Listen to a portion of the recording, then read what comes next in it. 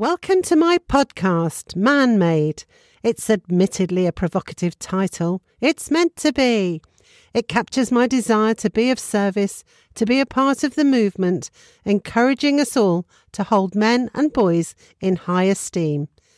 In high esteem for who they are and for the important and different contributions that they make. My podcast tackles head-on the little known about or not much cared about inequality and disadvantage that men can experience. And in each episode, I feature a good guy of the week.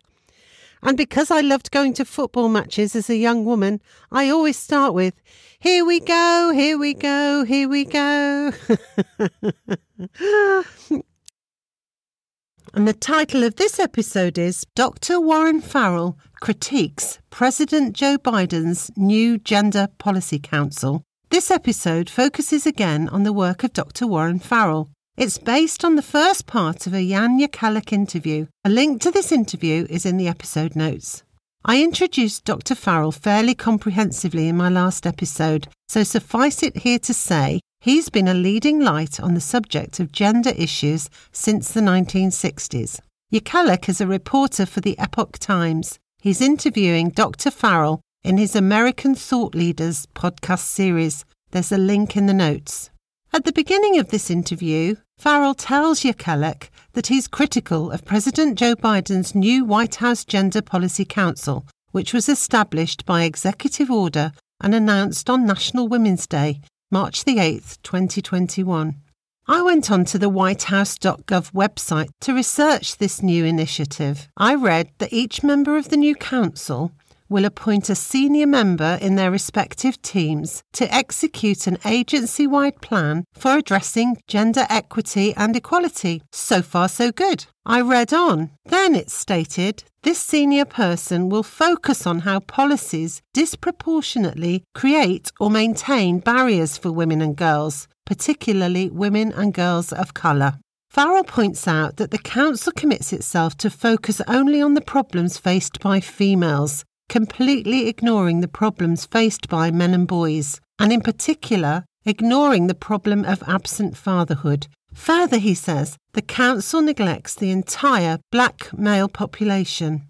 This is concerning, he says, because if you go to any city and look at the homeless population, a very high percentage will be black males, and in the prison population, a very high percentage will be black males. Farrell says the black male population are not committing crime because they're black. Rather, it's because they're fatherless. He continues, 25% of the black male prison population were raised in fatherless families and were what he calls dad-deprived. It was this proportion of the black population that was committing the crimes, selling drugs and joining gangs. Farrell goes on to tell Jekielek that since the Moynihan Report came out in 1965, the percentage of Caucasian children who are raised without dad involvement has gone up from 25% to 32%, an increase of 7%. However, in the black population, fatherlessness has doubled what it was then, rising from 25% to 50%. These two groups of people that President Biden is leaving out are clearly very significant groups indeed. Farrell was shocked, he said, that this man who talks about unity, diversity, inclusion and equity could leave out boys and men in both the black community, the white community, the Hispanic community, and also in the LGBTQ community.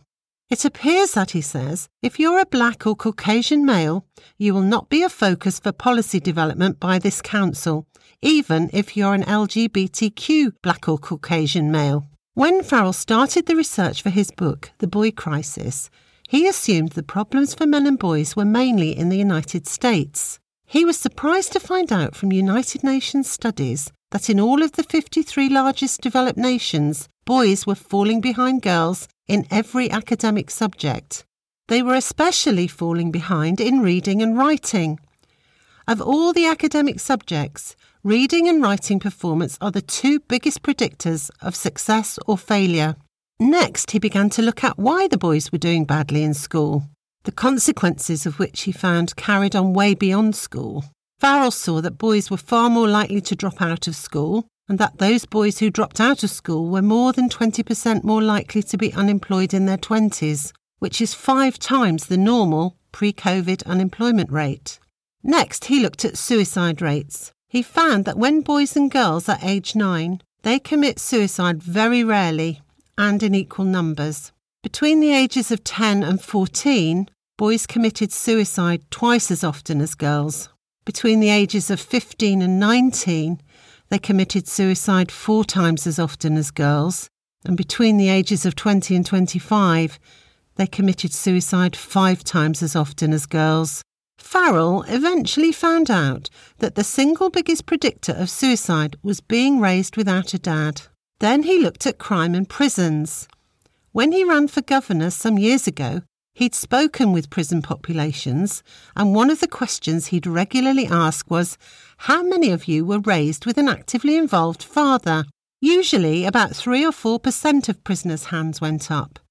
But when he asked how many of you were raised with minimal or no father involvement, a sea of hands were raised. He would talk with the male prisoners about the positive contributions that fathers make in the parenting process, like the enforcement of boundaries that leads to the ability to postpone gratification, like roughhousing with their children that produces intimacy and empathy, as well as the ability to be assertive rather than aggressive. Hugely muscled, tattooed prisoners with rings in their ears came up to Farrell afterwards and asked, "Can I talk to you for a moment?" There would be tears in their eyes as they said things like, "I thought I was always a waste. I thought I just deserved to spend my life in prison." Then they would say, "For the first time in my life, I'm feeling needed. And now I feel like I really need to get out of prison, get back to my children, and help them have the skill sets so they don't make the same mistakes as me." While Farrell doesn't say this in his interview, I think those prisoners would also have received a compassionate and empathic explanation of why they'd landed in prison, that they may have come to see themselves in a new light, not as an intrinsically bad person, but as a dad-deprived person, lacking the important positive input that dads provide so well. Farrell told Jekielek that he began to see positive benefits for a man when you tell him that he's needed. During every world war, men were told they were needed and they came forward. But, Farrell says, we're not telling men today that they're needed. Instead, we're telling them that they're full of male privilege, they're oppressors, they're part of the patriarchy, and that the future is female. I researched that phrase, the future is female, and found that it was first used in the 1970s on a T-shirt designed by a New York feminist bookstore. The T-shirt was revived in 2015 when it was worn by celebrities and feminists alike.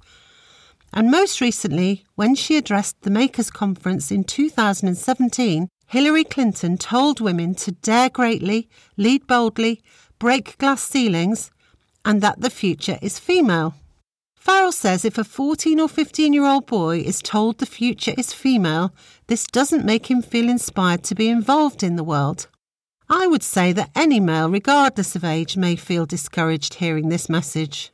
Further, Farrell says that if you tell him that there's no need for fathers, that fathers are all jerks, this does not inspire him to be an involved dad. In conclusion to this episode, by creating a council for gender policy rather than a council for women, Farrell had thought that Biden seemed to be heeding Betty Friedan's warning in her book, The Second Stage. In her book, she'd warned that the liberation of women will plateau if attention to men's issues does not follow.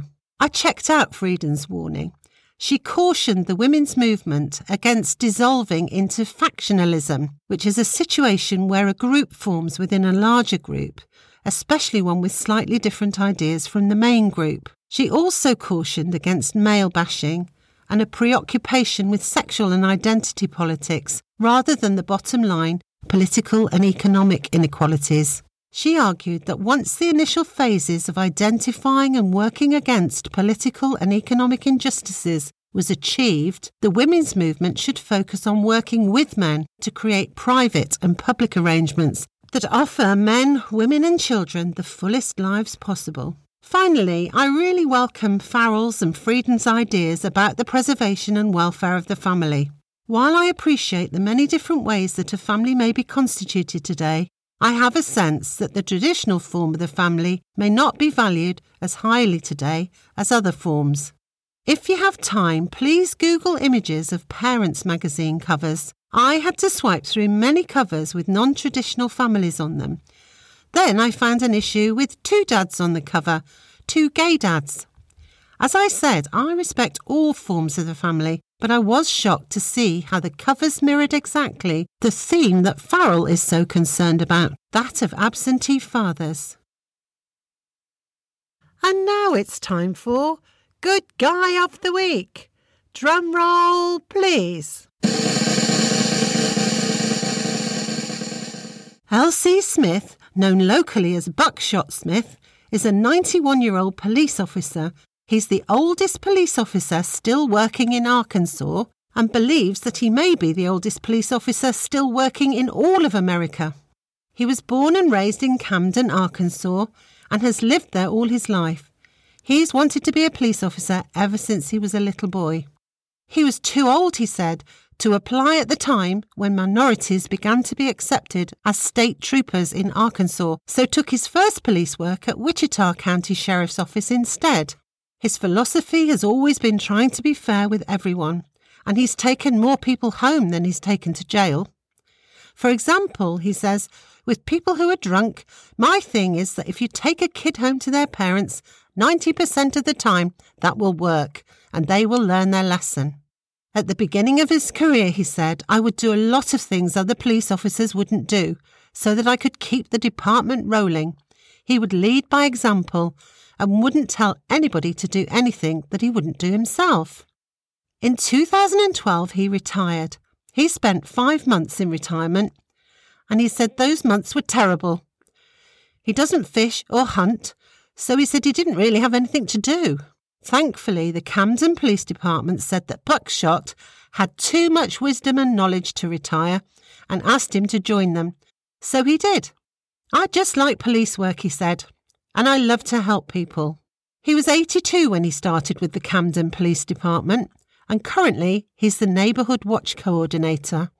Buckshot Smith has been in law enforcement for 56.5 years, and even now, he works 4 or 5 days a week from 7 a.m. to 3 p.m. He says the police department in Camden is full of good people, and I often tell the younger police officers how to keep their job here. The 91-year-old, soon to be 92, says, I don't have family left. It's only me out of 8 of us left. My life now is going to work, to my local church where I'm a deacon, and going to see my girlfriend, Aura. She and I have been dating for about 5 years, but I've known her all my life. I tell all the young guys that a gun and a badge don't make a police officer. You've got to want to do it. I feel good about spending my life as a police officer. It's what I always wanted to do, and I'll be a police officer until the good Lord says it's time for me to go. Applause, please. Thank you, that man. Thank you. Thank you. Until next week, practice gratitude and compassion towards everyone and take care of everyone, including our men and boy folk.